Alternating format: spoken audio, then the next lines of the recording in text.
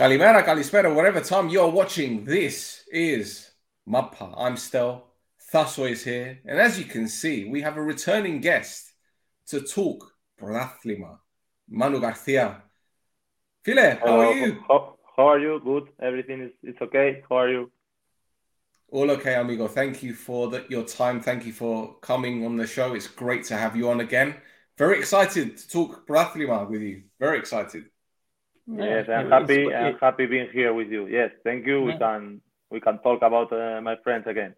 yes. It's also good Gracias. to have somebody who actually knows what they're talking about instead of us, where we go, So it's good. It's good to have a professional on here who knows Manu knows football. We don't. exactly. He's done it. We haven't. Okay, well, let's talk about the Group B games because there's a lot to show, but we know what Group B is like. There's too many games. A lot of games don't mean anything, but it's nice to discuss it. And let's go straight with Paralimni beating Agrida 5-1. Thasso, where did that come from?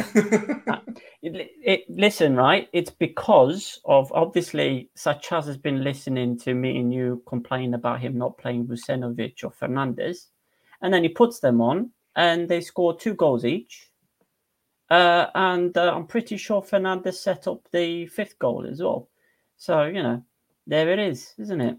Kind of delivered a shock to the system because I think in the 5 games beforehand, Vucenovic only started 2 of them and Fernandez only started 1, and they hadn't scored a single goal in those 5 games beforehand. And he plays them properly.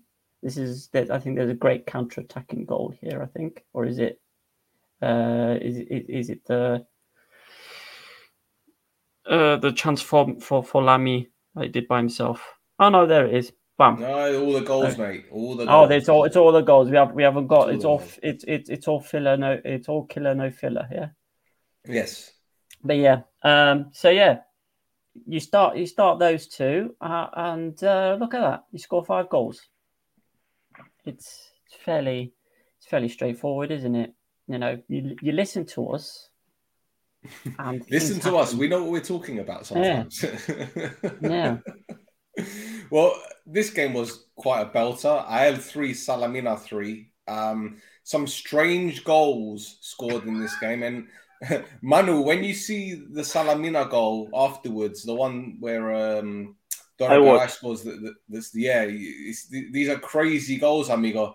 I watched it. You saw this. I know Group B can be a bit boring, but when you see 3-3 games, you do want to watch the highlights at least, no? Hey, in this Cyprus football, every game is so fun. Yes. Everybody, every game something happens. Yes. Amigo, Dora Garay scored 2 goals. The websites are saying Dora Garay might go to Apollon. I like this. He's scoring many goals. Yes, he's scoring many goals. He's one of those poachers, He's one of those top strikers where he needs maybe half a chance and he will score. Yep. Yeah. His defending his defending leaves a little bit to wonder about. I think when Ayal's 3rd goal goes in, you'll see him defending the corner. But first, what is happening here? Manu, what is this? ¿Qué onda? It's something unbelievable. What happened there? I think he doesn't know where was the goal because it's not normal. Yeah. It's unbelievable. I'm not sure what Jalma was doing. It's a very strange one. Yeah. And Gadmiodisa beat Doxa 2-1. I think Gadmiodisa are safe. My friend Ernest getting on the score sheet there. I love Ernest. Such a nice guy. But Gadmiodisa came back to win the game. Manu, Gadmiodisa spends a lot of money on players, but they still have many problems. Is this one team that you think maybe in 2 or 3 years they will be fighting for the championship, or maybe they will be middle of the table team? I don't know. I don't know anything about this club. I have there Gastañaga, yes, a friend of me, but okay, it's its first season in the league, and they are without problems about relegation, so it's a good step for them. It's not everything about money. You need some time. I say the same with Aris, no? You need some time to work, to adapt the league, to create a club. And okay, it's a good season for them, in my opinion. Yeah. And Faso, is that a penalty for you?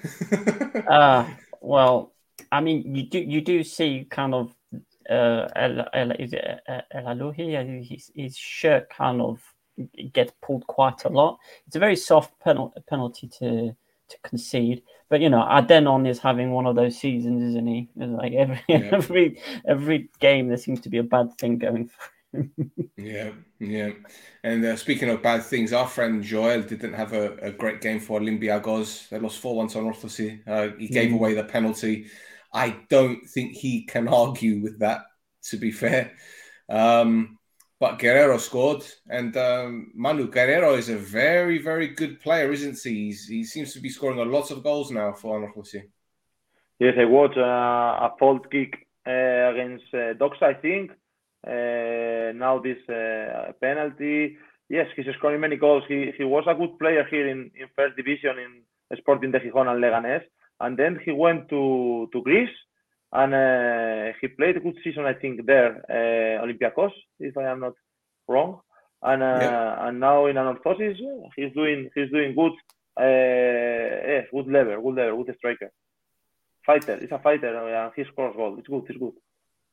What do you think Guerrero can teach the younger players in the squad? Because he's very experienced, so I'm sure he has a lot to offer the squad.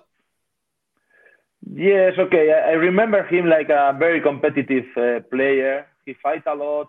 He was good into the box, and he's scoring goals. So if you find a player like him with experience as fighter, and he can be a really good player for Anorthosis. Yes. Yeah, he's dangerous with free kicks, with penalties, but Thasso Flori, my goodness, our friend Flori. Yeah, he's. I mean, you see him. The good thing about you can see the kind of class of player he is. First thing he did when he did that tackle was check to make sure Melissas was all right. And then obviously you see the red card is coming out, and he's got no complaints from it. But yeah, absolutely. But this one was ruled out for offside. No, yeah, I mean, it wasn't on the pitch. Of course, he was offside. He wasn't even on the pitch when he got the ball. I'd say it was offside. Well, stranger things have been given in Cyprus, but I'm sure Eric Botet won't be happy with that, because obviously that's his first goal in quite a while for Salamina, but obviously it was disallowed. But this was another game where, Anorthosis, okay, great for them to win. Salamina, I think they're safe, aren't they? There's no problems there, so it's not as if it's going to hurt them in any way. Yeah. Yep, there you go. There's the offside decision. Where is he? I think it's offside. We talk about this season in my team, and I think it is offside. Yeah, and then Ningas scores a great goal. You should have, those Ningan Warriors. It's all well and good pulling the games out now, but they should have been doing that in the first half of the season. Otherwise, Anorthosis wouldn't be in the situation they were in. Yeah. Manu, do you think this is a penalty? I didn't see so many penalties in this Group B, and so many red cards. I didn't watch all the highlights, but all so many red cards. I think over the whole weekend. I think this time around there was two. There was 4 in 2 of the games up in Group A. So unbelievable. And here you go. Agrida beating IL 1-0. Manu, I know IL play the cup final, so maybe these games IL are using for practice, I think. Do you think more than anything? For sure, they will be preparing the final for sure, and I think Omonia the same. Both teams are thinking about the cup because the cup is a title and it allows you to go to Europe, yes, Europa League, like Omonia last year, and it could change your season from nothing to an amazing season, no? If you win a title and go to Europe. So I think both teams are thinking in this final, and they will be preparing it since now. Yes, for sure. Yeah. Faso, are Agrida officially relegated? Or is it still they're not officially relegated, no? There's 4 games to play. They're only 9 points behind Loxa. Okay. So Manu, there is a sliver of hope. Manu, you know Eraso at Agrida. Yes. Does he tell you about the structure of the club? And because we know they have many young players, but they have some experienced players as well. Does he talk to you about the structure, the philosophy of the club? Well, he told me about this, about the young players they have, that they have a very good conditions. They are so fast, so good without experience. And he told me that in the winter transfer market, yes, they took some players with more experience, and they were better in this second half of the season. And he said this, that maybe at the beginning they thought that with these young players they were allowed to play against all the teams in Cyprus, and he thought that maybe they were not ready for this. And now he says to me that they are playing better and they are fighting every game. But I think it's a little late. I think the only club who has chances to be out of the relegation is Paralimni, and even he's 4 or 5 points away from Doxa. So I think maybe the 3 places are clear. Yeah.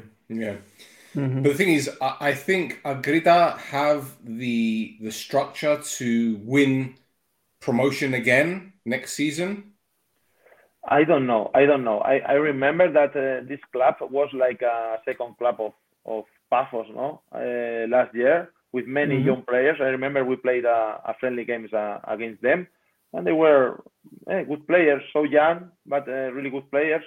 I don't know if how they will continue next season, no? If they are there near Paphos or not, if they will continue with these young players. Second division is always hard and difficult, so I don't know. It's not easy to come back anywhere. Manu, I need to ask you about Anorthosi because we know they have big financial money problems, and they have changes with chairman, presidents, everything like this. But next season, do you think they can make top 6, or are the other teams like Aris, Apoel, Omonia, are they too strong? Let's see. Anorthosis should be in the top 6, like Apoel, like AEL, like Apollon, Omonia. But something happens in Cyprus is that Aris and Paphos appears and change a little everything, no? The football world there. And it's not easy because Aris and Paphos are doing the things correctly, and you can see like both good teams spending maybe a lot of money. I don't know, yes, but without a big structure, Paphos may be better than Aris about these facilities. Okay, but they move Cyprus football, and last year Omonia was out of top 6. And this year's Anorthosis,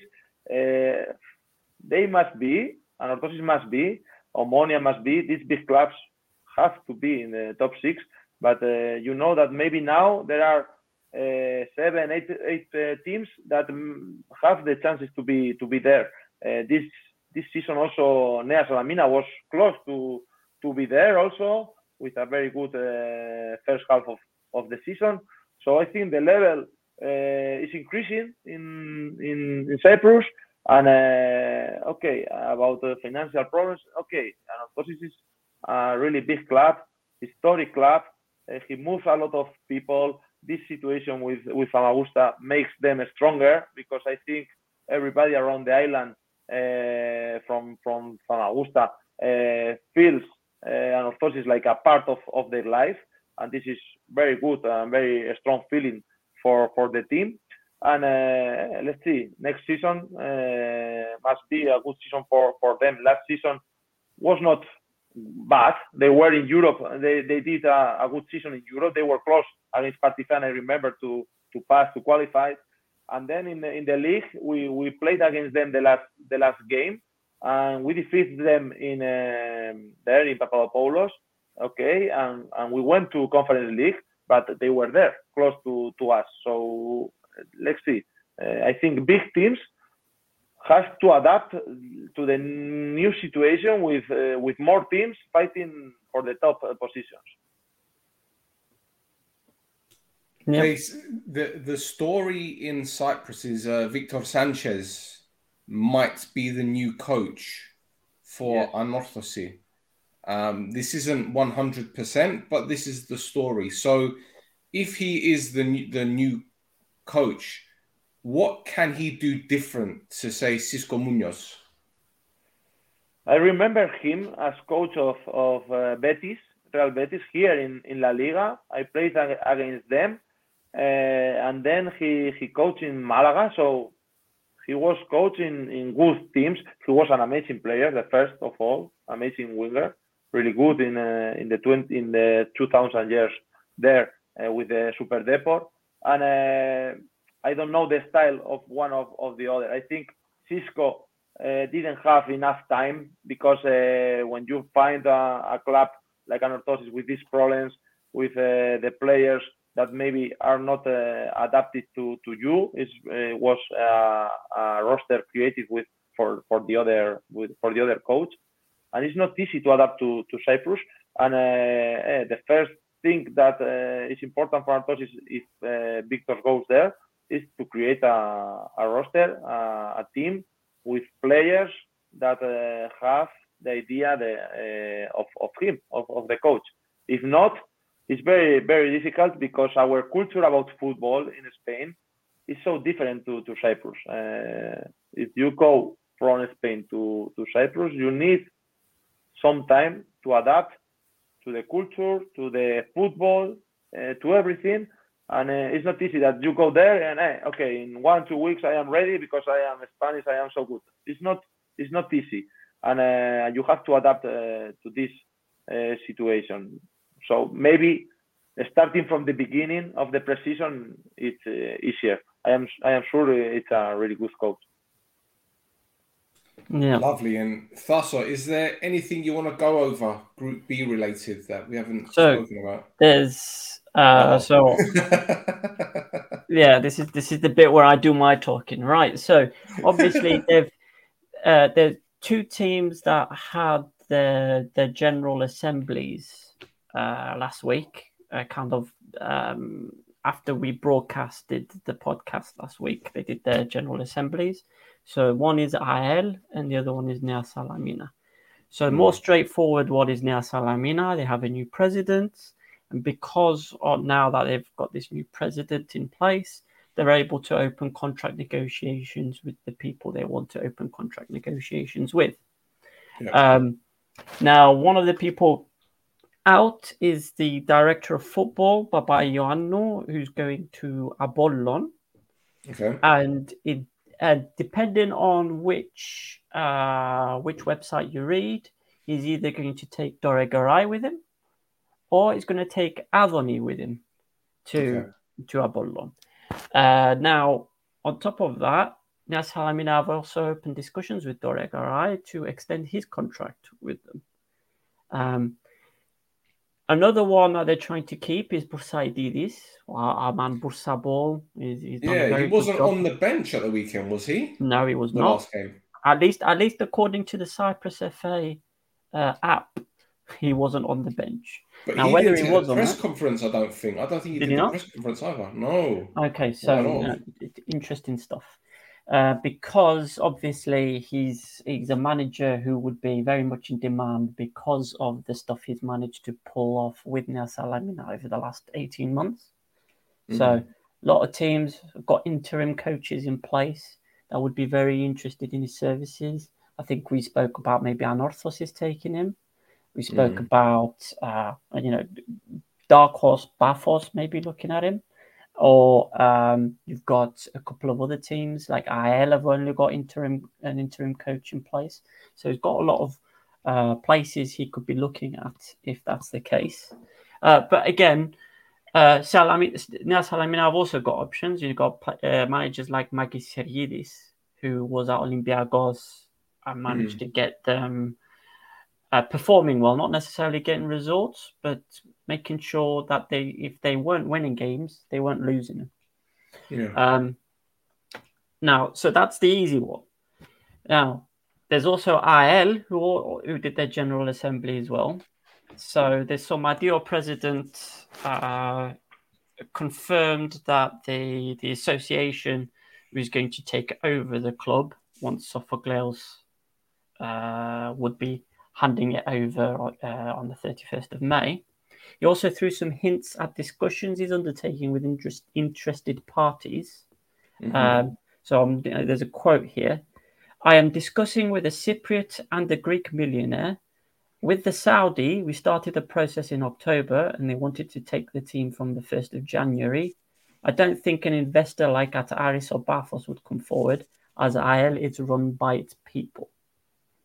Now, we've been nudging and winking about knowing what's supposed to be happening at IL over the last few weeks, and kind of I exclaimed my surprise at things not being announced. I think you were surprised as well that nothing was announced. But nothing quoted there is what we know, right? Yeah. So to me, it sounds like he's trying to pit parties against each other to try and get a bit more value for the football club from any prospective investors. That's how I'm reading it anyway. Yeah, look, it's clearly a very big club, but a club that has a lot of problems. We know what has been said in the background, which obviously we can't say on the podcast. And it did come as a big surprise to me when our information didn't work out. But as far as I'm aware, the people that were originally involved that we know about are still around. So this could be done in a couple of weeks. It could be done in the summer, but it might not happen. So I just think that right now, IL are more focused on the cup. Yeah. I don't think they really want to focus on what happens with the president, because the most important thing, and that's the smartest thing to do, the cleverest thing to do, is focus on the football, because that's the most important thing. Now, if IL beat Omonia, then they're in the Conference League qualifiers. Europa League qualifiers. Europe League. You sure? League. Yeah, the cup winners are in the Europa League. Last year was Europe League directly to the group. I thought it was Conference League for the cup. No. The Conference League, the two places for the Conference League are in the league, second and third place. And the cup winner gets Europa League. Okay, so it's Europa League qualifier. Okay, so it's Europa League qualifier, which means the club has higher value because there's more opportunity to make money. So maybe they did this intentionally to wait until the end of the season and see what happens. But look, if you're an IL fan, of course, you're going to be excited, but you might be a little bit nervous as well because you're not sure where your club is going to be. But yeah, anything else, Hasso? Well, I mean, we can make fun of Garmodis' social media presence if you want, or again. Yeah, if you want. Again? Yeah, they keep obviously they're using this Hootsuite and what's the other one? TweetDeck, things like that to post stuff on social media across all their platforms. But when they're tagging players on Instagram, they don't necessarily have the same tags on Twitter, but they're posting the same exact thing on Instagram that they're posting on Twitter, which means sometimes the tags don't work because, for instance, John Castañaga doesn't have Twitter.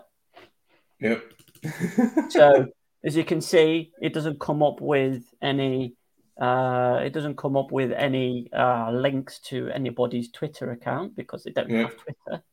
And then in some places, for instance, when they tag who they think is Nikos Galtsas, they end up tagging the footballer. They end up tagging Nikos Galtsas, the biomedical engineer. So, not great. Not great. Yeah. So, just please stop scheduling posts for different platforms. Stop it.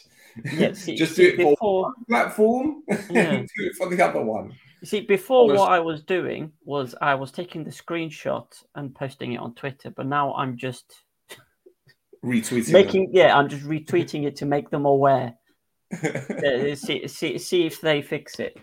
I've also got something that kind of ties Group A and Group B together, which I think would be an interesting discussion point, which is Anorthosis and Apoel signed that new cable net deal.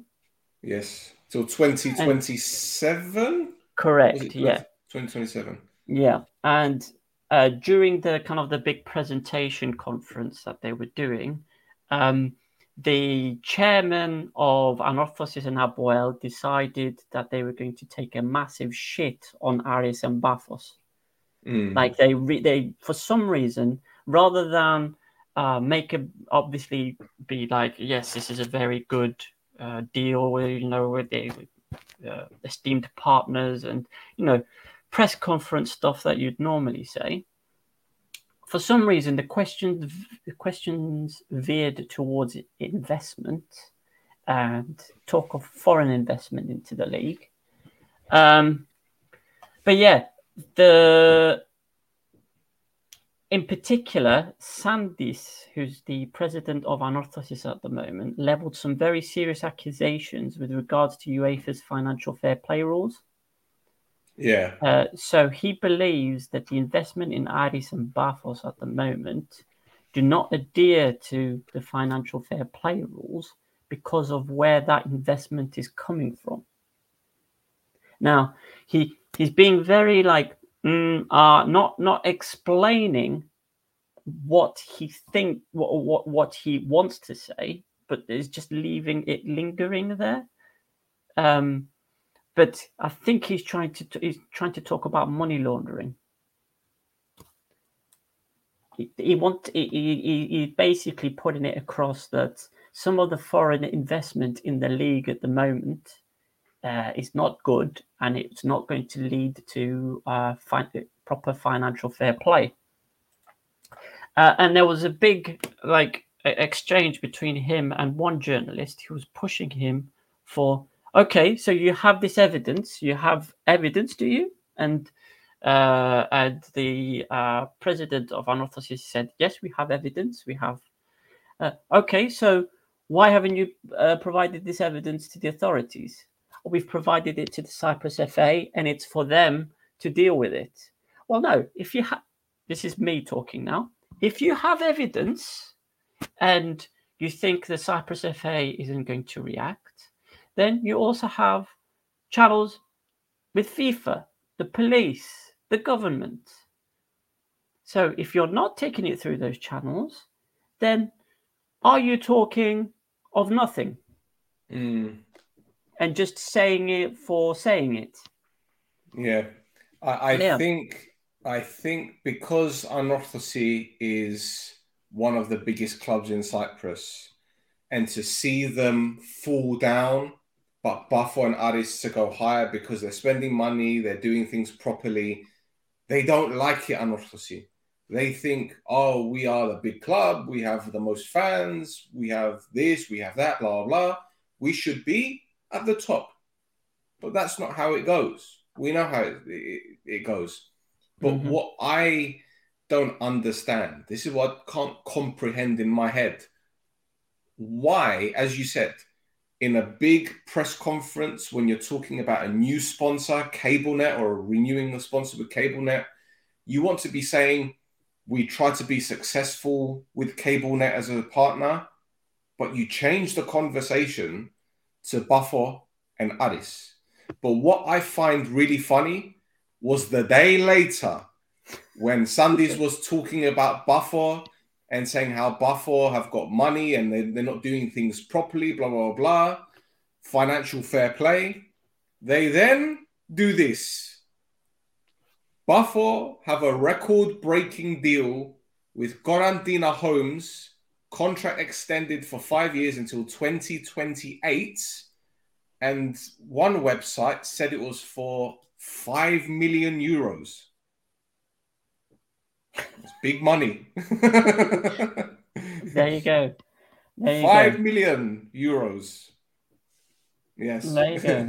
There you go. I mean, so you've got that side of things, and obviously, again, Anorthosis and Apoel as well. Apoel have got very big financial difficulties. In fact, Pedridis, who's the president, has said many times that this season, Apoel need to qualify for Europe, otherwise there will be big problems.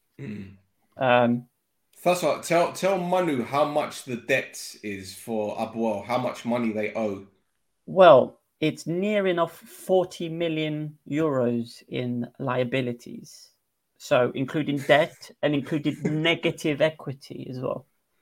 So 40 million euros. Yeah. And actually the president in the same press conference, the same press conference, he made a point to reference that Apoel have the largest declared deficit in Cyprus. So and he made a big deal about it being declared. And he also said afterwards as well that Apoel have been searching for external investors for 3 years. And has anyone asked why no one has invested in them? I mean, he answers the question at the beginning. Why is no one investing in this loss-making company? That I said that if we don't get into Europe, it's going to go. Why is no one giving us money to spend? The mind is boggling. It's baffling. There's some of the things some of these people say, like it's just like blah, blah. It's just words. It's amazing. Manu, when you hear 40 millones, 40 million euros debt for Apoel, this is crazy, no? Yes, okay. I have to say that here in Spain, there was this problem with clubs 10, 15 years ago, really big problems where clubs have big debts with the country, with the state, about taxes, most of them, with another clubs, with players. And okay, players with our syndicate, we were safe because if teams didn't pay us, the syndicate pays us the difference. Okay, but if these teams didn't pay the players, they went directly to second division or third division. But anyway, every year there were problems like this. Till one moment, there was a one moment which was important. All the clubs together decided to sell the TV rights all together. No each club to each platform, to each channel. No, all together. They got money and okay, they accepted how they will get the money. Not all the teams are getting the same money, but they are getting more money. The small clubs are getting more money that they were used get. And also with this, all the clubs signed a fair play, a financial fair play. These are rules that are hard with clubs, and they don't allow to sign any players. You can sign, but you can't put them into the federation, yes, into the league. If you are not inside these rules, this fair play, financial fair play. And it's hard for us like a players, because maybe you accept an offer from one club, but a low offer maybe, okay, because you want to play in that club or whatever it is, but maybe because of your conditions, the club has to put like he's playing to you the double value, okay, and you don't, the clubs don't do these operations, don't sign these players, even they are paying less money, but it's about the financial fair play. And okay, it's not good for players because maybe you are losing rights like employee, yeah, but clubs are working better. So I don't know. This Thasos said about all clubs, historic clubs, telling that Aris, Paphos are not doing things correctly, blah, blah, blah. I think it's more because this we spoke before, no, about it, because they move the chair, okay, they move the positions. My experience there was everything was perfect, was legal, and was right, and this must be like this. I think Cyprus football is working better each year. Oh, this is what my feelings, because I had some teams there 10 years ago, something like that, and my experience is different now, last years. But I think there is a long way to be better, to clarify everything, to put all the teams in the same situation, I think. Yeah, it's got to do with again, you've got traditional owners, traditional clubs. Is what Eva was saying, is if you've got somebody that goes in and changes the status quo, the people that are used to things being as they were start to panic and try to fight against the new changes. And I think that's what this is. Manu, this is a similar question that I was going to ask, which something that Thasso just said. When you see the presidents of Anorthosi and Abuel making these comments, do you think they are scared of Bafo and Aris? Do you think that this could be why? Because they know their clubs before, they were the best. They were winning titles, championships, cups. And now, you know, this money comes in from Bafo and Aris, bigger players, bigger names, facilities, new team. Yes, maybe, yes. Each president has to sell its club to his fans, yes? Yeah. Of course, I'm sure that they are not afraid, but they know that something has changed, and the new situation is not the same that they were used to be in the last, I don't know, 20, 30 years. But sure, they will adapt, because the most important of these clubs is the fans. I want to say the project of Paris, I am so close to them because of my friends there. Okay, the most important is not if they win the title this year. Okay, it will be amazing for them, but not. The most important is if this project lasts 10 years, 15 years, they create community, they create fans, and they create a club from nothing, from a second division club with many problems. They create a serious club with fans, with community, where children are going to the stadium, where families are going to the stadium, with fans. And Anorthosis, Apoel, Omonia, AEL, Apollon. This is something that they have. They will have these fans everywhere in all the situations. So this is the most important for these clubs.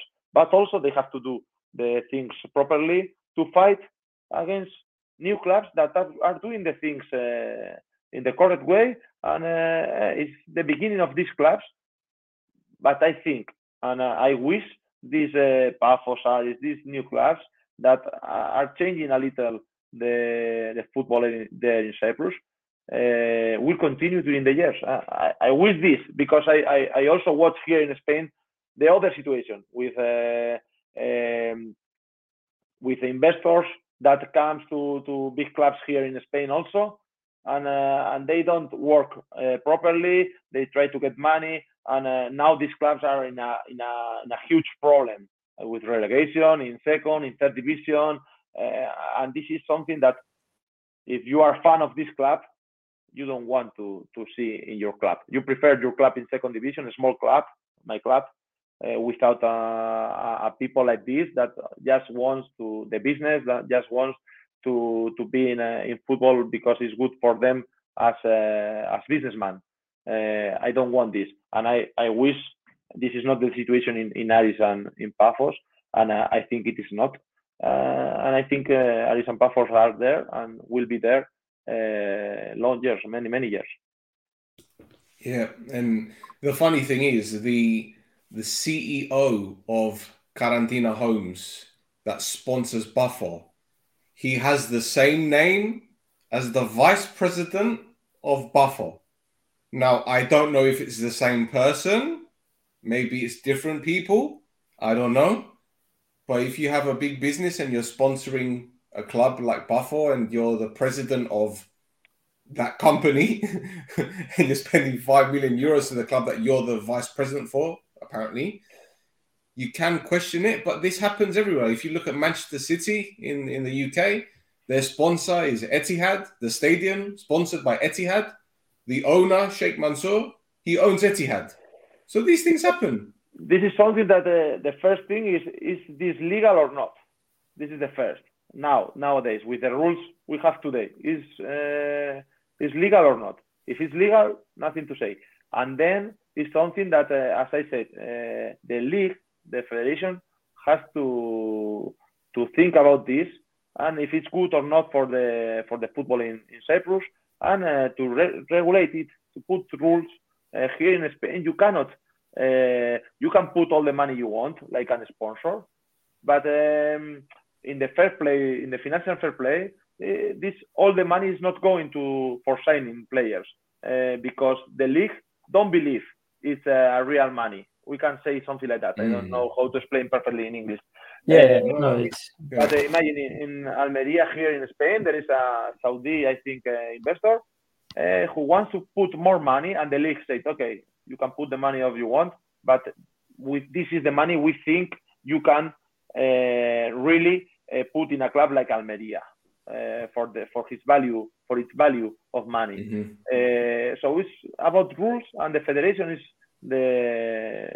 who has to take part in this and say that this is legal, this is not, these are the rules now, and this will be the rules next year, and everybody with the same rules. But if somebody wants to put money in Cyprus in football, to increase the level of teams, to create community, to create a new stadiums, new facilities, new clubs, it's good for everybody there in Cyprus.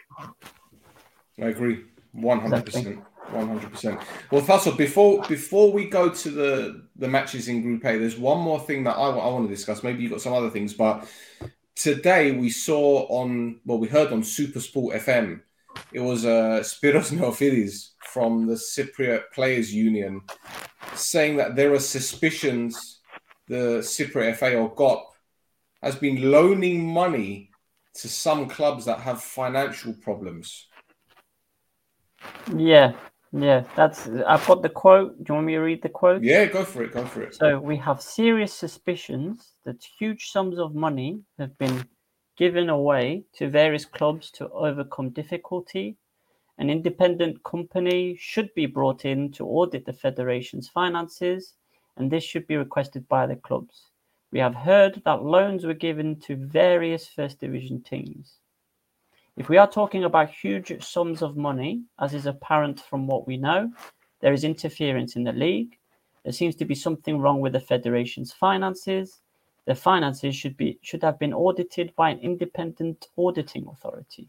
In this way of providing aid to selected teams, there is pure tampering with the league. Who decides to give this money and how do they make the decisions? So, been looking at some other things, obviously, following this allegation. I won't say accusation because it's not quite an accusation, is it? And excuse me, sorry. So teams are able to camouflage debts to the state by asking the Cyprus FA to cover any immediate VAT or social security payments, and then in essence owing that money to the Cyprus FA in installments instead.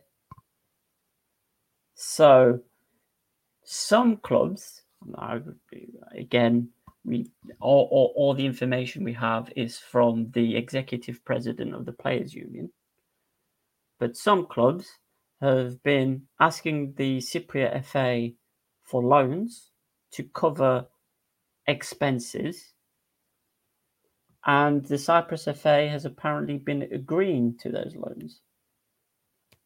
So it's kind of it's like looking at it's really weird. Basically, they are providing an additional step for clubs that otherwise wouldn't have that step, which is a strange one. So I'm not sure. So there's another thing as well that I read as well, that the Cyprus Athletics Association, so the association that looks after all sport in Cyprus, has a certain amount of money it gives every season to the refugee associations, and it's all open. They declare how much is available. They do like a big press conference to announce it. The refugee teams usually pick somebody to represent them at this press conference. This year it was the owner of Ethnikos Achnas. So that's open and valid, and is in essence a grant to help keep these refugee teams going. Obviously, as you said, Manu, because Anorthosis Nea Salamina, team like Achna or Doxa, because they're a refugee team, they are connected to the area that people are from, and therefore there's a community provision to that.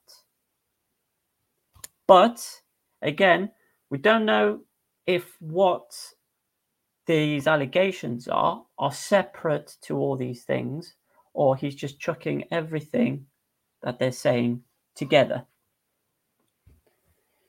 Again, it's all about people are going in the newspaper and saying somebody should have a look at this, and then dropping the microphone and walking off.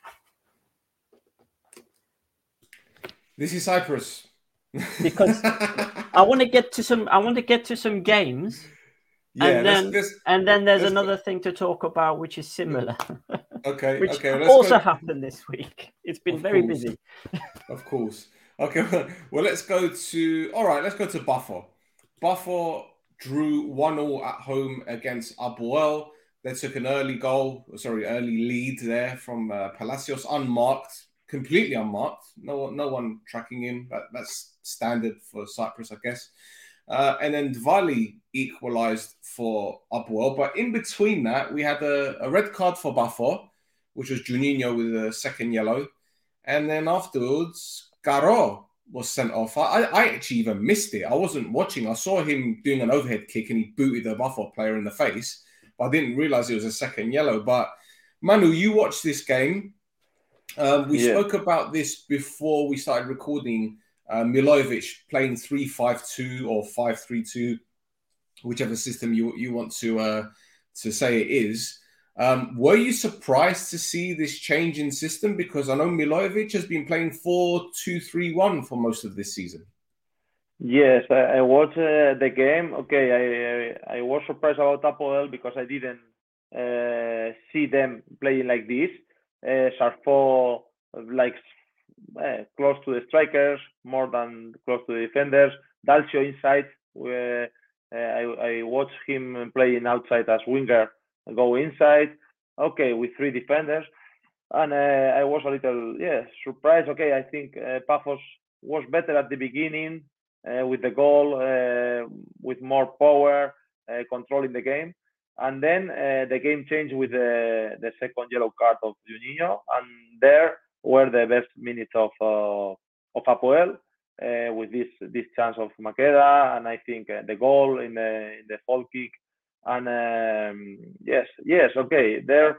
Apoel had the chance to win the game, but then also with the second yellow card of Caro, everything was close, and finally the game could have gone for both sides.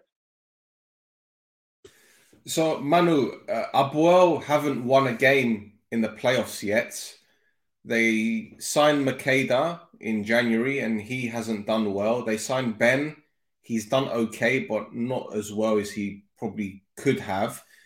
They missed some good chances in this game. There was Ndongala near the end, and as you saw, Ilia's goal was offside, which we're going to see afterwards.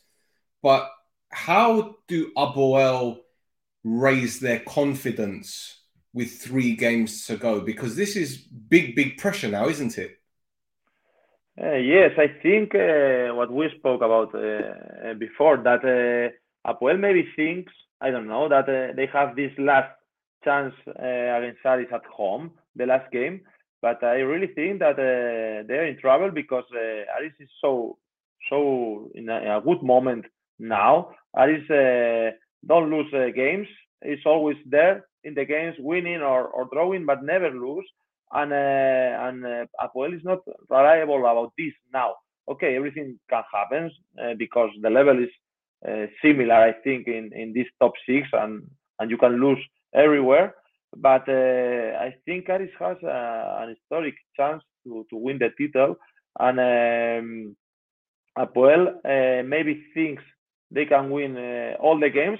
Maybe it's true, they can, but they didn't win any game in this top 6. So it's not easy to win now 3 games in a row when you are not winning games. I think, as I said, that Aris has an amazing chance now in this championship. For sure. And Thasso, we spoke about Ilia, how he should be playing because obviously he scores goals, and this one was disallowed for offside. But do you think him coming off the bench and at least making some impact should give him a bit of confidence, even Milojevic a bit of confidence or second thoughts to actually start the lad? Yeah, I mean, the offside decision, I think on his side, I think it's more that he hasn't played a lot this season, so it's more rustiness. It's something that's, he hasn't been involved in that much in the games this year, so he's not up to scratch. When he has come on, he's been very active. He's been very involved in the games. I think he's learning. Hopefully, he's not learning too much from Kvili Dyer because we don't want him missing all the chances that Kvili Dyer misses. But he's learning a lot, with the keeping the ball and bringing players into the game and that kind of thing, which is very useful for if you're going to keep a player for next season. But he's on loan from Achna. So all Apoel are doing is training a player for Achna for next season. So, I mean, it's worth playing him to give him a chance because obviously things with Makeda and Kvili Dyer, it's not working. They're not scoring the goals that are required of them. So it's worth it. But from what I've seen from the manager, he's not one to really take risks, is he? He likes to play things very, very safe. So, I mean, he lined up with 5. He lined up with 5 in defence because he doesn't trust Chebak at right back. I'm leaving it there. But do you think that's what it is, though? But do you think that's really the case? Because I think because since Salgado's come in, Buffon are playing with wing backs, and do you think there's a chance he felt that maybe Juninho would be a threat down that left-hand side or their right-hand side? So if Chebak gets caught out, at least you've got Garot to cover. Well, I mean, if that was the case, then there wouldn't have been at Buffos' first goal. I mean, we can't go back to the highlights, but you kind of watch the highlight develop. One, you've got Ikoko puts the through ball to Gyro. Gyro gets control of the ball, does the back heel to Abdurrahimi. Safor sees this whole situation develop, and it just walks towards the ball while Abdurrahimi is sprinting, and then the cross comes in. So the delivery from Abdurrahimi is very, very good. It's a very good cross across the goal. Any defender touches that, it's probably going to go in as well. And then you see Palacios arrive from nowhere, goes past Chebak, and you see Chebak kind of standing around, looking around, looking for the person he's supposed to be marking. So whatever tactic was there to be used wasn't, because half the players weren't doing the job that they were supposed to. It's very disappointing to see the way that Abuel have fallen off a cliff defensively, because the one thing that they had before the playoffs was a very, very, very solid defense, and it just seems to have fallen apart. They seem to be conceding a lot of goals at the beginning of games, so they seem to be chasing a game, and the way that they've built the team is not a team to chase games. It's a team to not overload, but you know what I'm trying to say. It's a team that's there to play football. They're not there to panic and rush and try and maintain a high intensity. And it's disappointing to see the fall off the cliff that the defense has happened since the playoffs have started. Yeah, it goes back to what we were talking about last week, how, Milovic's plan B is, well, if the result isn't going good, just put 4 strikers up front and whatever happens, happens. Pretty much. Seems to be it. Yeah, I think as well, I watched Abuel's goal from the free kick, and you kind of see Ivusic, he must have had butter on his fingers or something. I don't know why he couldn't keep the ball out. But I kind of watched the highlight like 3 or 4 times, because it just looked really strange. And then I put it in slow motion, and I've put a screenshot in the notes if you want to bring that up. Yeah, I'll do that in just a moment. It's just as Diwali heads the ball down to go in to put the ball in the net, and it's not a great situation for Ivusic to deal with, let's say. No, as you can see right here, boys and girls, there's a little green light. There's a little green light shining in the goalkeeper's face. So maybe that's a reason why. I don't know. Is that clutching at straws? I don't know. I just thought it was very strange for a goalkeeper of his class to have the ball basically land on his hand and for him to not be able to do something with it. I didn't see him complain, though, to be honest. No, he didn't complain. I mean, it happens in a lot of places, the shining of the laser. You'd rather not see it, but it happens nonetheless. I don't know if you've ever dealt with that kind of thing, Manu, while you're on the pitch. I don't remember anything about this last year. We have no problems about this, and I think it's not an excuse in this goal. The light, I don't think so. But also, we have to say that it's not good for the players. It's not good for football that fans are doing this with the players. Everybody has to respect the players, cheer your team, of course, as hard as you can, follow everywhere, but you have to respect all the players or the teammates, because yes, it's like this. It's a sport. It's just sport, and it's not good for us. It's not good for the players. It's not good for the fans. It's not beautiful. It's not an excuse. I think the goal is not because of that light or laser, yes, but it's not good for nobody. Okay.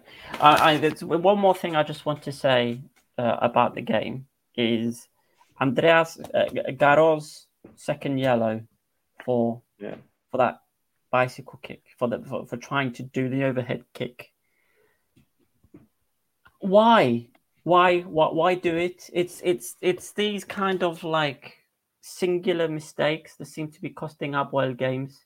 So, for instance, like you were saying, Manu, once the Buffo red card happened, Abuel were in charge of the game, and then as soon as this, what he's trying to do, I don't know why he's trying to do an overhead kick. Andreas Garo is silky smooth player. Personally, I don't know Andreas Garo as a silky smooth player who's going to do some tricks and impress us all with his amazing, finishing technique. So I don't know why, but the performance from Garo, Chibak, some of these other players, I think there's a lot of individual errors that are basically going to cost Abuel the title. Look, Garo, I think, is a very good defender. I like him. He's very good defender. The problem with him is, and I think this is a problem with a lot of Cypriot players, the composure isn't great. Just calm, tranquilo. Just calm. This is football. You need to, use your brain more than just think on instinct. And I think Garo saw the bounce. He thought, overhead kick, be the hero, but you nearly killed the opponent. You nearly killed him. That's not what you do. But Manu, tell me about Buffo under Salgado, because before with Berg, they were very defensive, very good on the counter-attack. Players like Tankovic, Abdurrahimi, Valakari. Now with Salgado, they look to be playing more free with football, more open. Would you agree? Yes, okay. I just see this game with Salgado, just the highlights of the previous games, and I watched many games with Berg. I like the organization that the team had with Berg. Offensively, they play this 5-2-2-1, we can say, with these 4 players in the middle, and they control the games really good. I like them playing the ball, a lot of quality, and when the ball arrives to Balakari, to Tankovic, to Jairo, they were really good at the first half of the season with Semedo. Then with Bruno, maybe Semedo played better, but okay, they were dangerous. But they had many problems, I think, in transitions. When the game goes a little crazy, something that happens regularly in Cyprus, they had many problems in long distances to control the game. No, I remember the games against Aris with the speed of the attackers of Aris, then the speed of Jairo, of Semedo or Bruno, and the game get discontrolled. And there, I think Pafos was not good. But when the games were calm, with low rhythm, I love to watch Pafos because quality players playing good football, and there with Jairo and Bruno, or Jairo, Semedo, Balakari, good offensive situation. I like a lot, but I think they had this problem. And now with Salgado, I watched that they played 4-3-3 with 2 wingers, less people inside, better about transition, more prepared about this, open a little more the games with 2 wingers. And this game with 5-1 or 1-1-3, something like that, because Kane was in the middle there. Yes, Jairo, Balakari, and the other winger changing a lot of times the position. Abdurrahmani, this changing a lot of times the positions. I like. I think they were better in the game 11 against 11 with Apoel, and also 10 against 10 the same. I think they were better, and Pafos have good players, but this was the problem, I think, before. And now I have to say that I didn't see them many games to say they are playing better or not. But previously with Berg, I watched maybe 5-6 games of them, and every time the same situation, the same system, the correct players in the same places. I like the structure, but maybe football in this transition they have problems, which Aris is completely the different team. They love transition, they love crazy games, they love plays box to box, good players in front, good players in defense, hard workers in the middle. They don't need to control the games. They don't want to control the games. They want everything without control. And in Paphos, maybe this situation. Football, you can play many ways. 100%. Great stuff. All right, let's move over to the next game. And I'll tell you what, let's do Monday's game. Get this one out of the way first. Was it Sunday? It was Sunday, wasn't it? Omonia losing 2-1 against Apollon at the Gazibi. No surprise there, to be fair. I mean, Omonia have been pretty rubbish this season, but one eye is on the cup final. So it's no surprise that it wasn't a great performance. Thasso, on No Chuffers, I said this was practically Omonia first half under Sofroni, Omonia second half under every other manager before. And I'm talking about the lack of form, the lack of, guile up front, the constant defensive mistakes. I mean, there's one from Bezos, which we're going to talk about in a bit. And I'm just... I don't know what to say, man. I don't know what to say what I haven't said already. Yeah, okay. Let me change it up a little bit since it's just come up on the screen as well. Is this deliberation for the penalty check? Now they checked whether or not it was offside, and they decided that it was offside. So why did they then deliberate about the penalty? I thought they were deliberating for the penalty first, and then they decided, yeah, it's a pen, but we need to check if it's offside. But they did it the other way around. Yeah, they did it exactly. They did it the other way around. Now, the only thing I can think of is because they were maybe having the argument of whether Hector Euster is messing around with play or not, like if he's impeding on play. So I'm guessing that was probably the decision that they were taking, because you can see he's offside there. Yeah.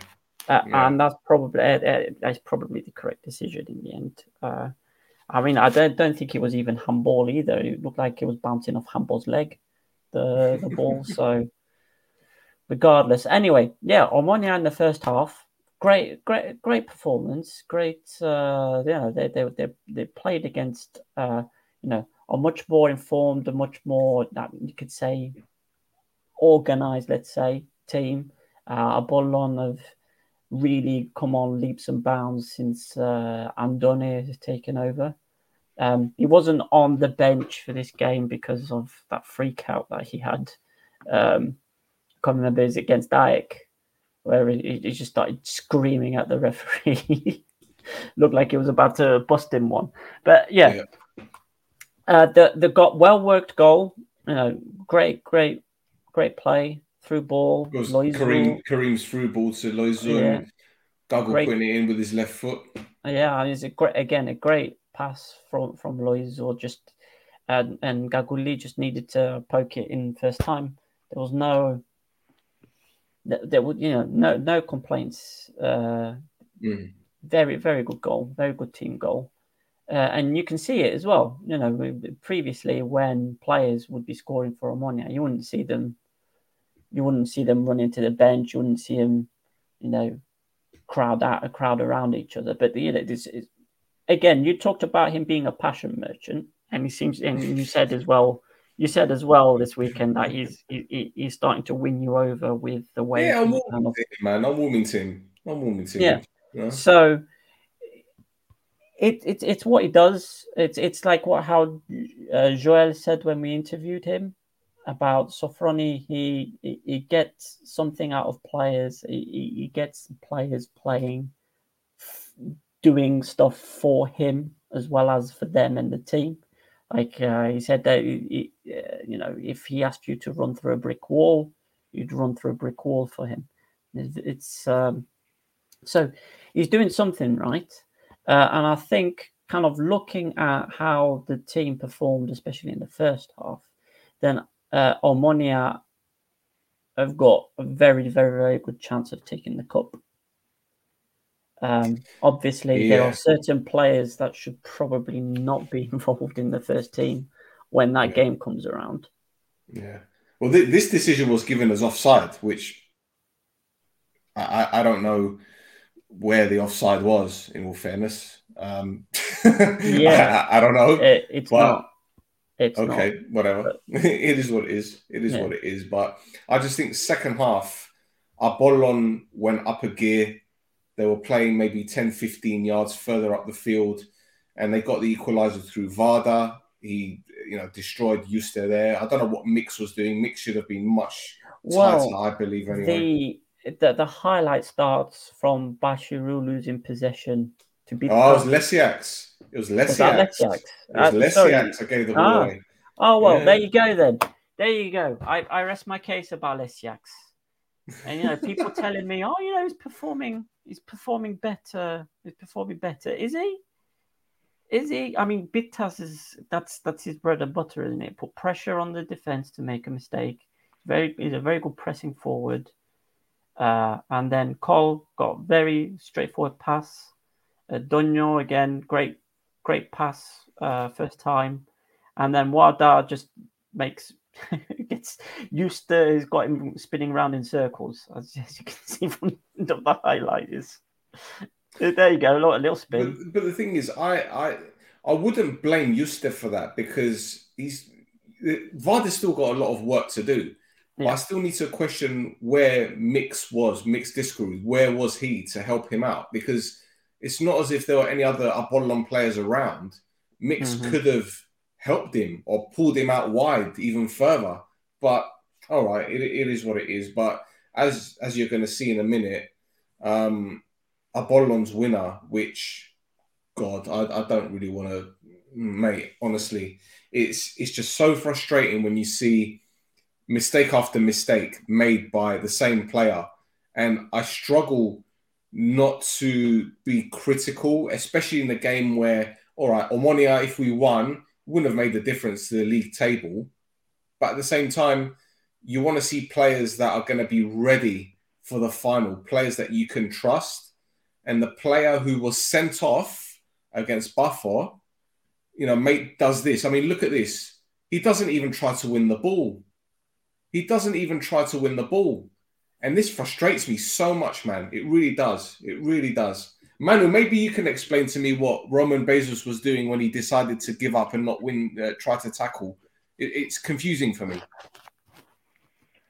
Yes, I don't know. Also, okay, Apollon players are doing good in this situation. It was not easy. Also the first goal, okay, Juste against Guarda is not easy for a player like Juste, no? And Guarda is one of the best wingers of the league. Yes, you can see there. Yes, there maybe this duel you have to be harder. But then Pitas also, Pitas I love him, like a striker, maybe one of the best of the league, or if not the best.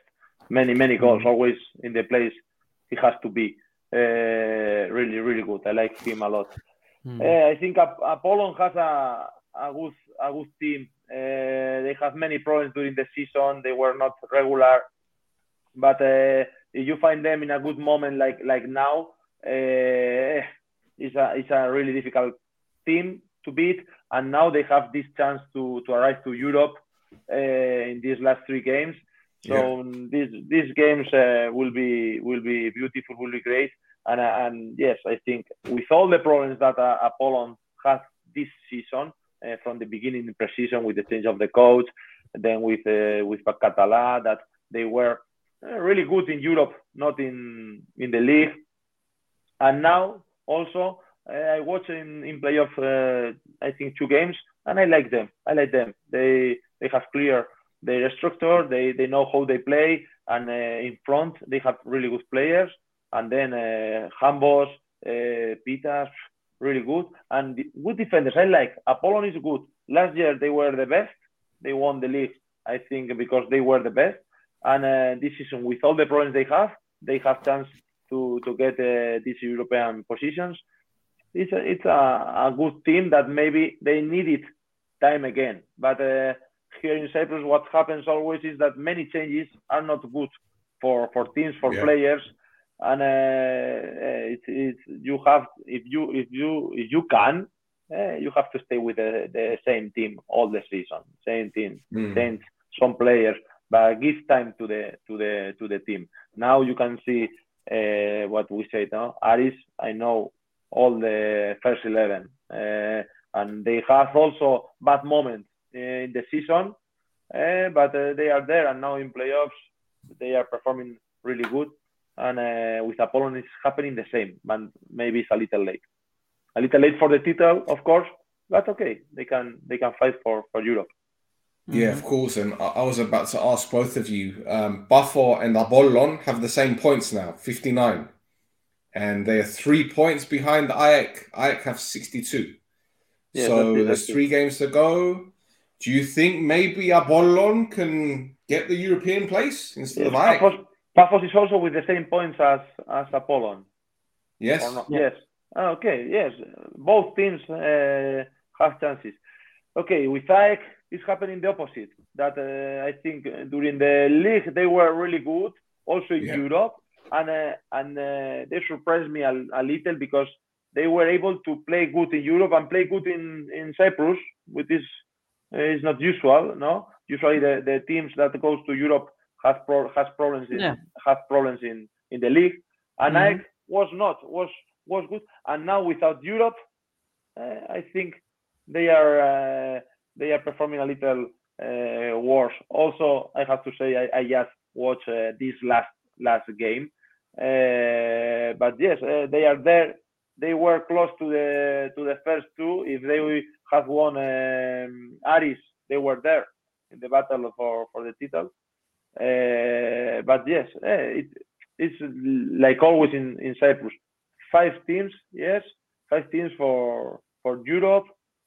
I think 2 for the title, and these 3 weeks will be beautiful. And I am enjoying a lot the season this year from outside, but I am enjoying it a lot as I did last year inside. Yeah. It's definitely been a roller coaster, and I'm pretty sure there's some more interesting twists and turns to come. Yep. Yeah.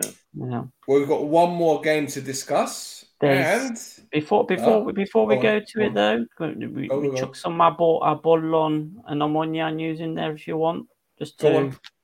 So Neil Lennon is being tipped to take over at Olympiacos in Greece.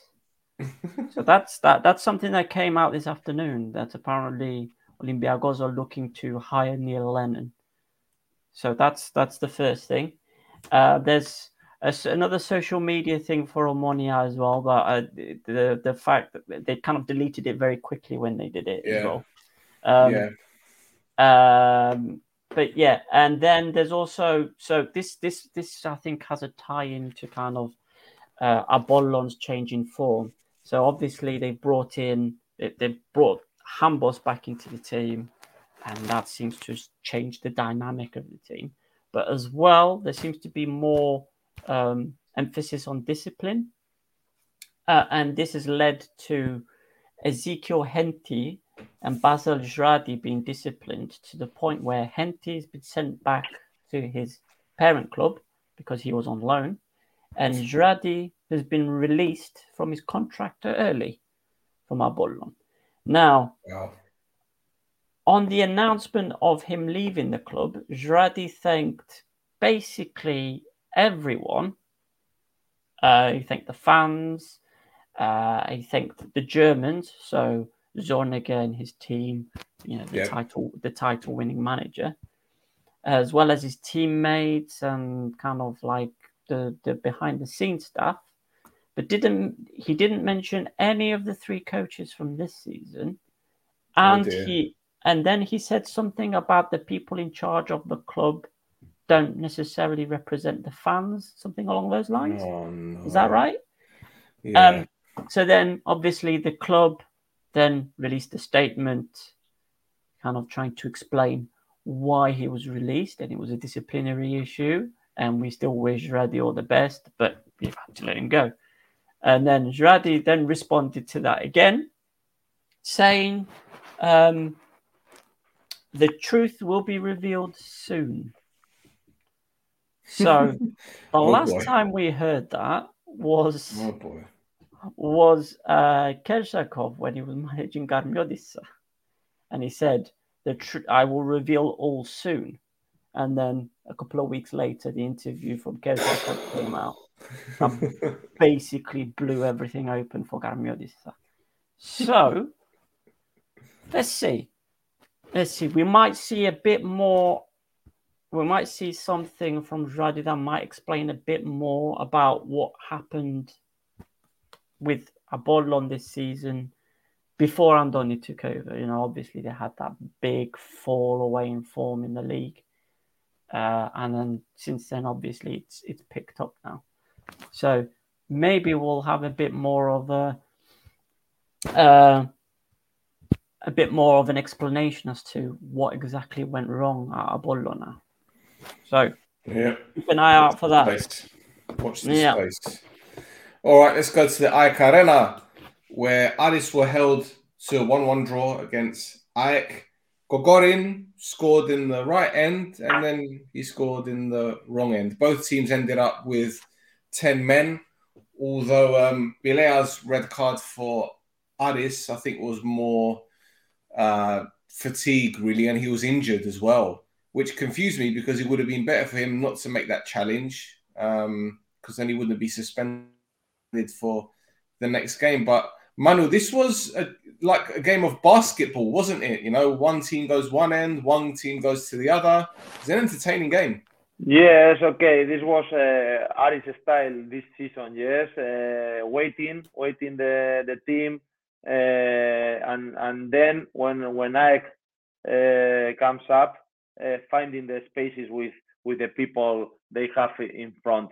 Aris loves these games where they can run with Babica, with Kokorin, high quality player, with Gomis also, Mayabella, Benston, these fast players that the coach loves, and also open games where the defenders, mostly Yago, I think, and Boakie, this right fullback, that are doing an amazing season.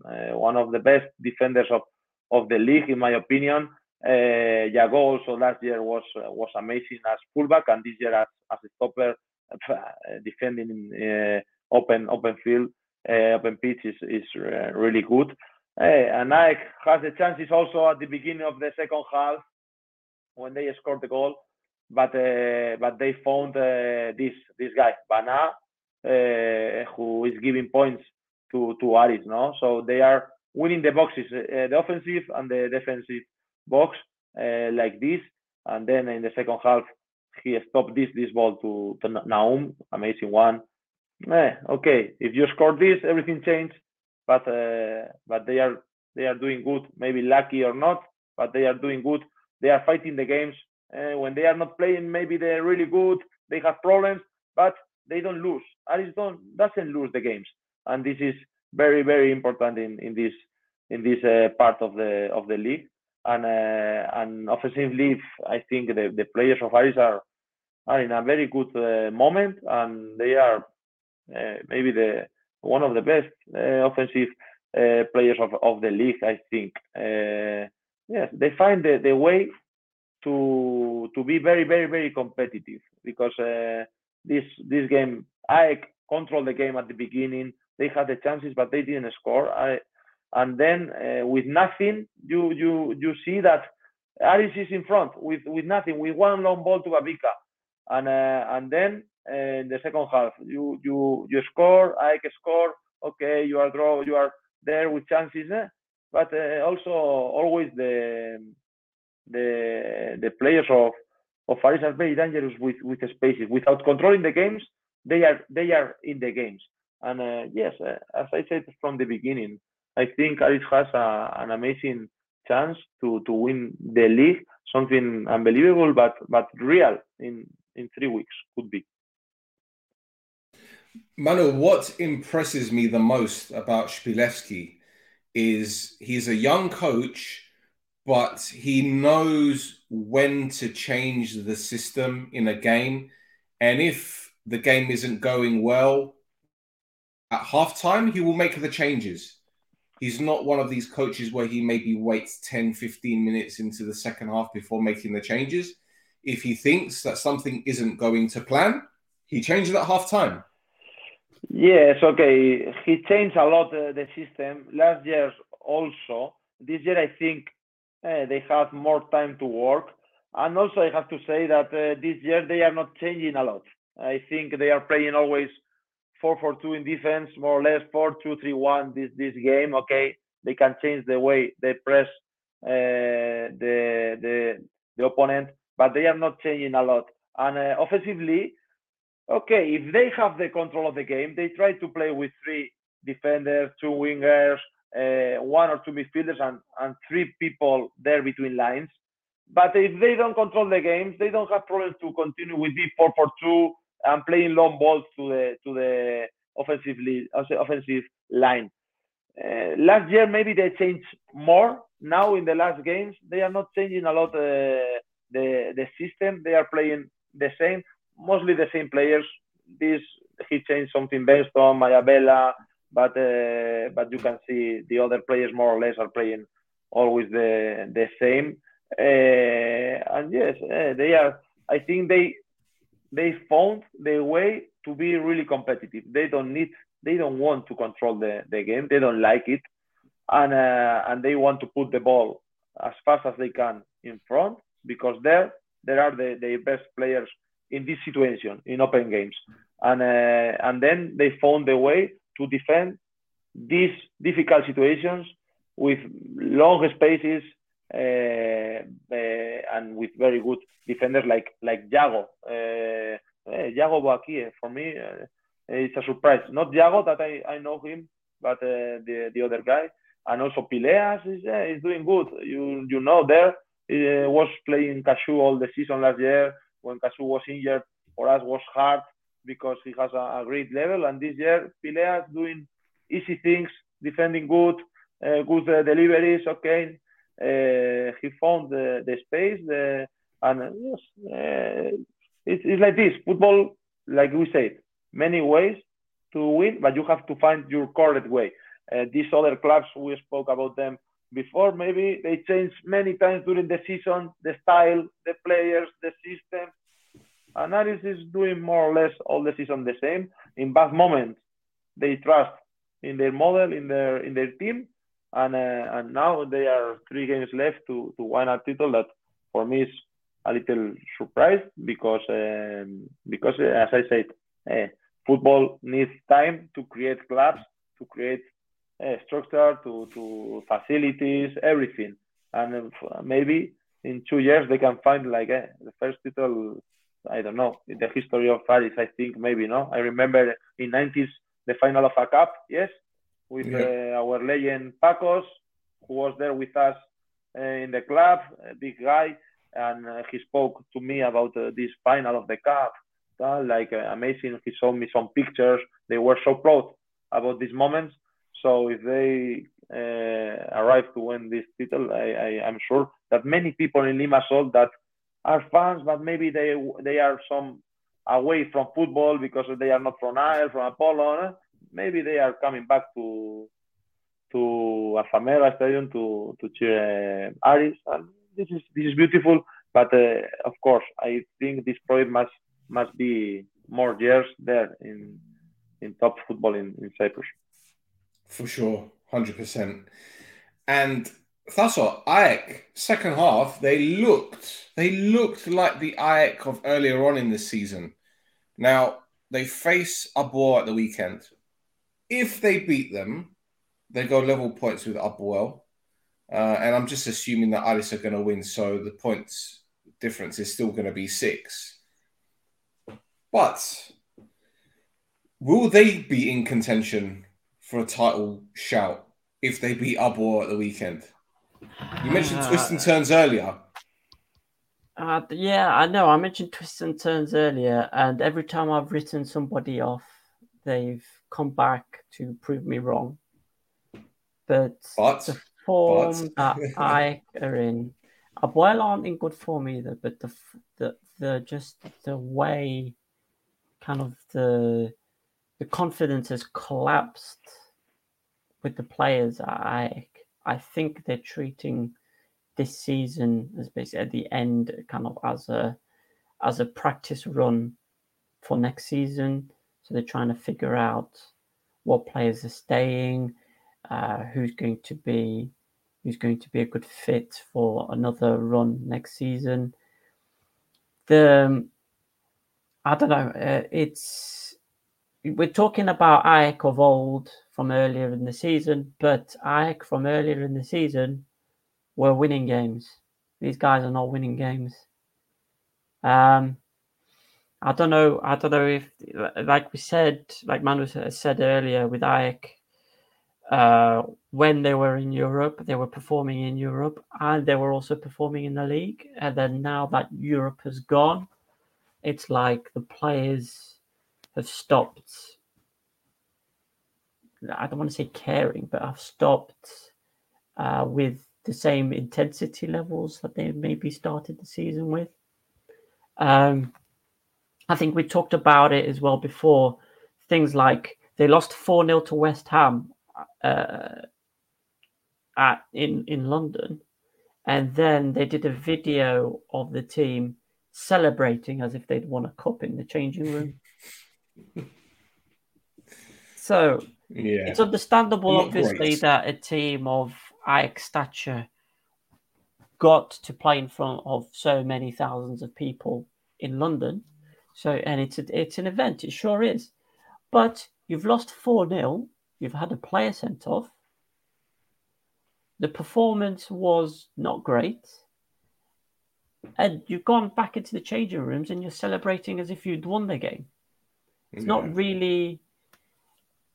It's not great. And I think that's been carried over... That performance level that they had against West Ham, that's carried over into their league form. And obviously, the more the results happen against, there's a morale and a confidence issue. And as things start to go wrong in a game, you go, oh, here we go again. And there's a mentality issue, I think, going on. Yeah. And the Ultra is fighting it. So you can see, again, second half, Ike performed very, very well, like you said. So Ultra is trying to fight it, to change it, and he's trying to find a solution to it.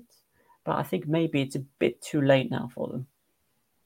That 4-0 loss against Buffalo, for me, ended it for them. It ended the title because the way that they defended, you know, even now, 2 or 3 weeks later, I still cannot believe how bad they were defensively. It was tragic. It was the same in this game. It was the same in this game. Like before Kokorin scored, there was a long ball from Joke that kind of went up, and Milicevic goes to head at the ball, and it just pings off the top of his head, and the Irish attacker Mayambela, yeah. Onto the box. Yeah. And then with the left. Yeah. And then 5 minutes later, Garcia does almost the same thing. Van Alves, a long ball up to the wing. Angel Garcia completely misses the header, it was nowhere bad. near it. It was bad. And so he's up in the air still, and Babica is in the box. So the player is supposed to be chasing down is already 15, 20 meters away from him after he's landed to the ground to turn around to sprint after him. Yeah. So it's that there's still that defensive frailty is there.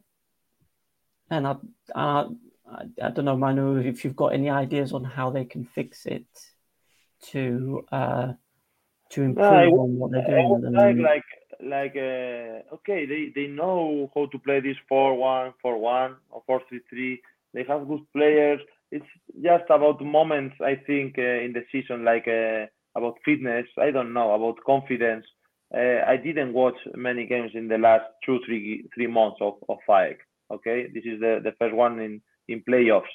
And yes, I watched that they have cleared the idea with the system, where to find Pere Pons, where to find Naum, and then to try to be open with Faraz and Tchaikovsky. Okay, they know how to play. Also with Aris, which is difficult because Aris press or defend really good this situation. They studied a lot the opponent, and when with the game under control, load rhythm, was okay. But these mistakes with long spaces, big spaces from the goalkeeper to the defenders is the perfect situation for Aris.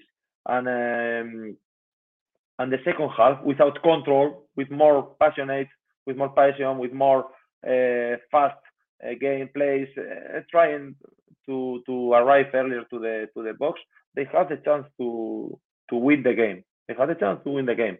Okay, but as I said, it's the boxes. Bana appears. Bana saved 2 goals. Yes, one in the first half to Tchaikovsky, and then this in the second half to Naum. If the usual situation is goal, change. We will be speaking about other situation. But football is like this, and Aris is being really good in both sides.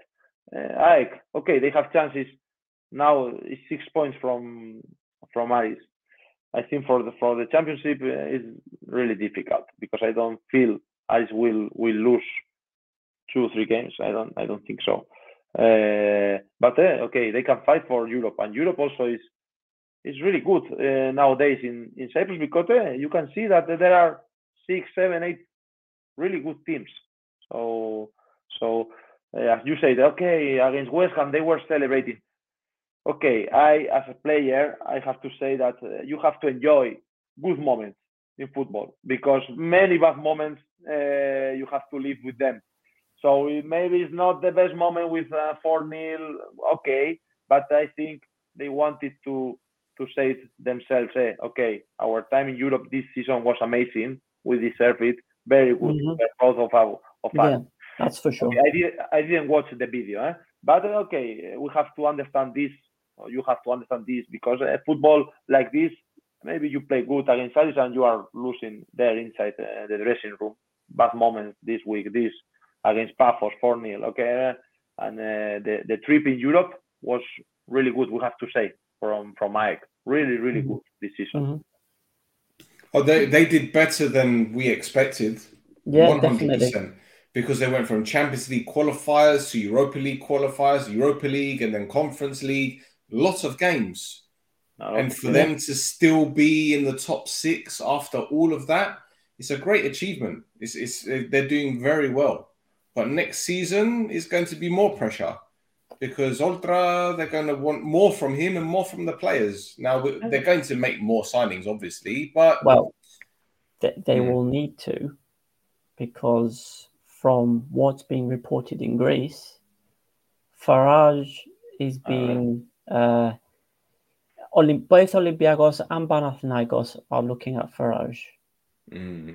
So Good it's player. going to be, and apparently the value that I are looking for is 2 million euros. Now, 2 million euros. Okay, if you're listening to this and you've been watching Premier League or Primera, Serie A, whatever, 2 million euros. 2 million euros is nothing. 2 million euros buys a whole team in Cyprus. Yeah. So it's they really need to obviously make considerations for how they will use that additional money that comes in to build the team better. And for me, the thing they need to concentrate on is in defense, because again, there's I don't know if it's maybe there's tiredness kicking in. But if you have a look at, I don't want to mention ages, but if you have a look at, for instance, Angel Garcia is a very, very experienced player, very, very good player. But if you're starting a run with Bambica and you're 20 meters behind, you're going to have a lot of difficulty trying to catch him. Yeah. Even the fastest players, even Mbappe would struggle if you give Bambica 10 yards, 10 meters head start. Even he would struggle to chase him. And I think there's a certain amount of tiredness that's come in because Yeah. whilst they've invested up front and in their midfield, they've got a lot of very good attackers, very good midfielders. They haven't necessarily brought in the reinforcements in the defence. And I think that's maybe what has killed their season. Yes.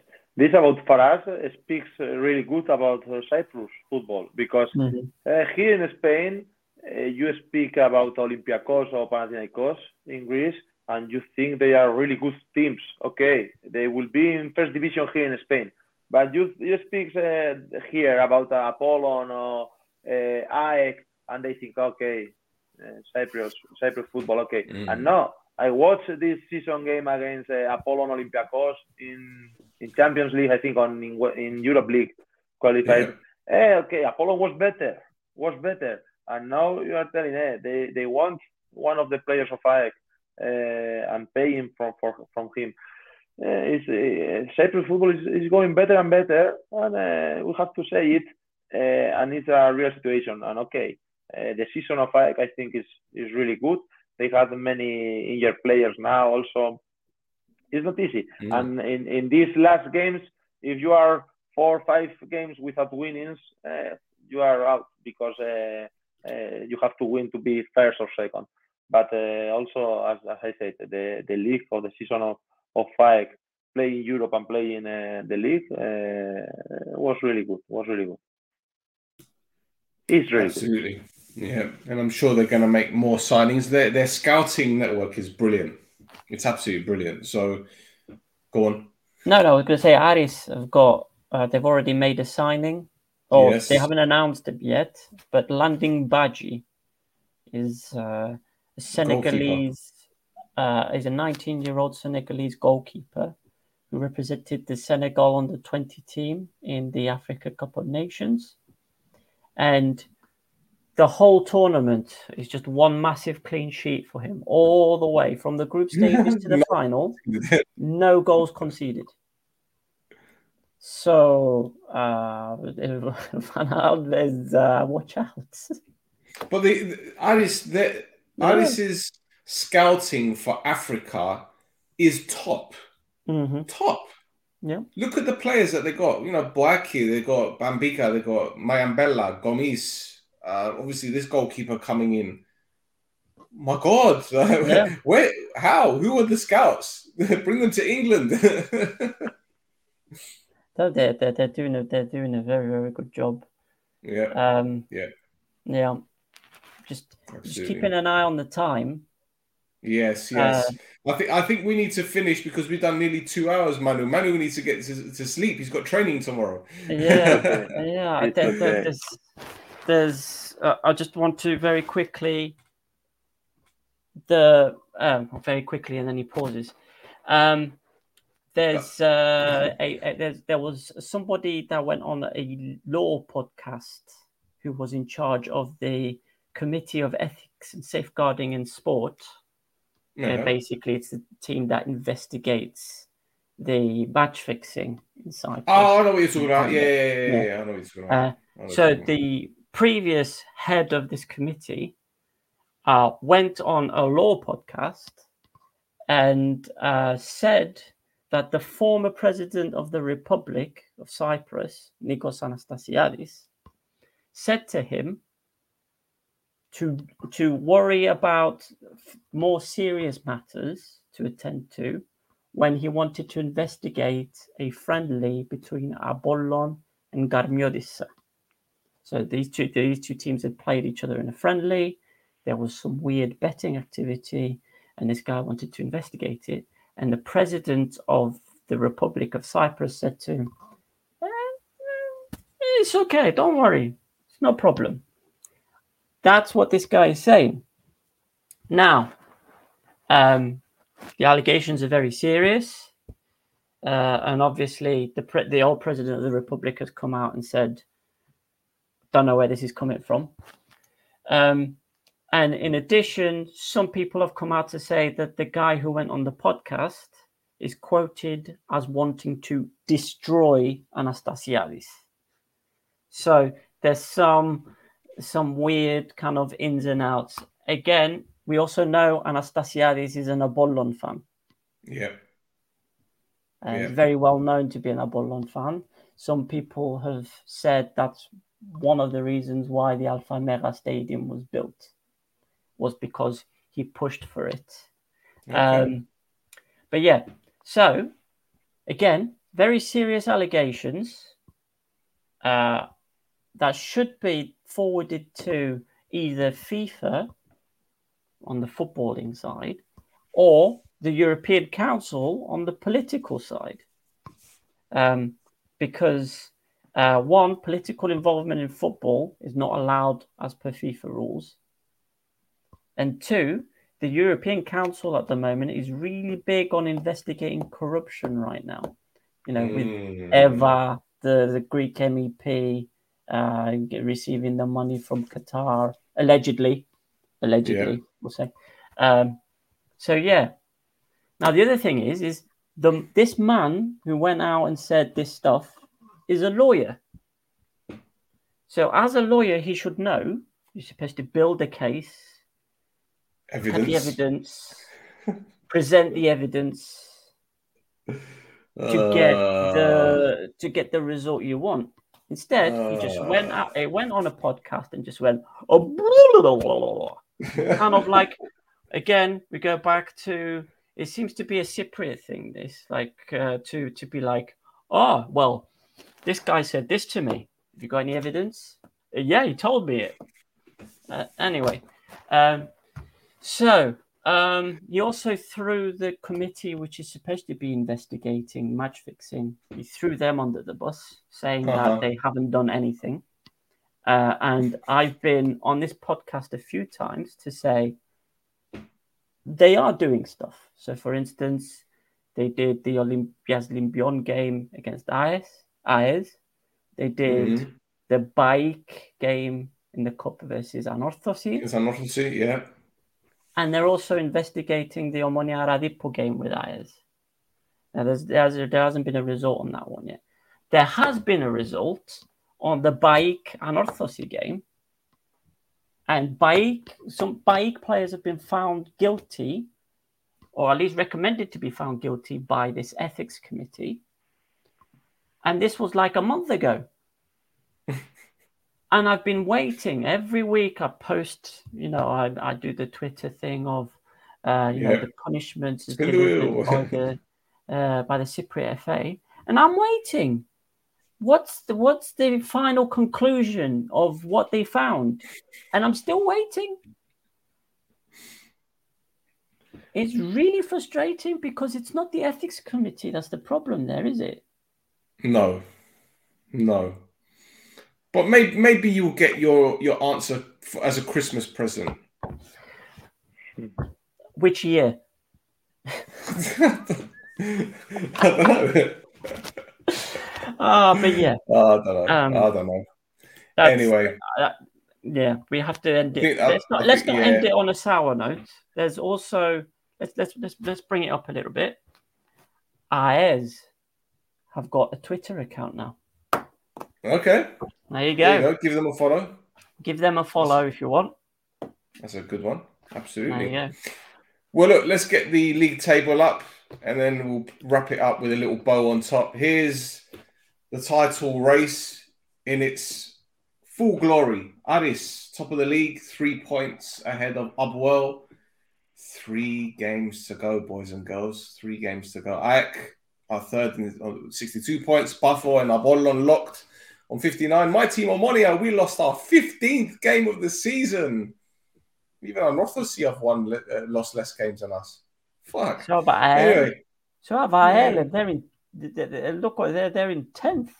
Yes. Thank you for reminding me. Thank you.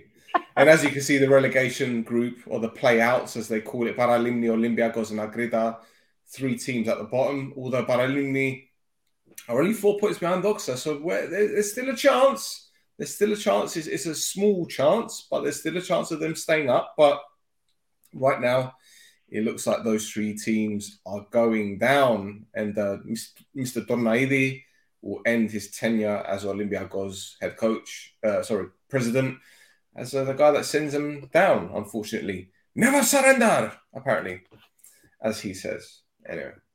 Manu, gracias for joining us. Really appreciate your time, amigo. Thank you very much. I enjoy a lot this time. I discover a lot of news. I just follow football news, so this is new for me.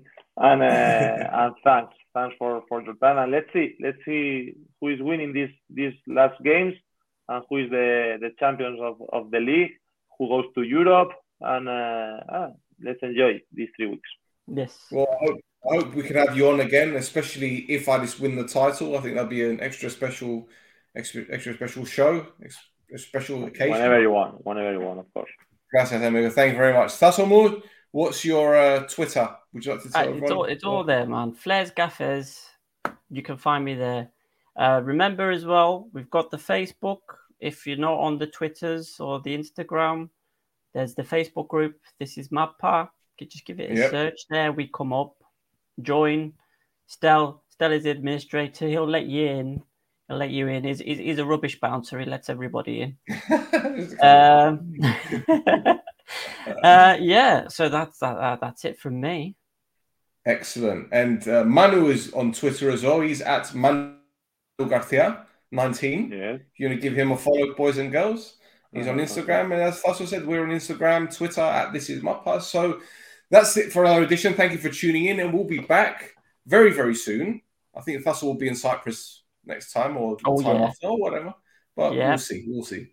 All right, boys and girls. Good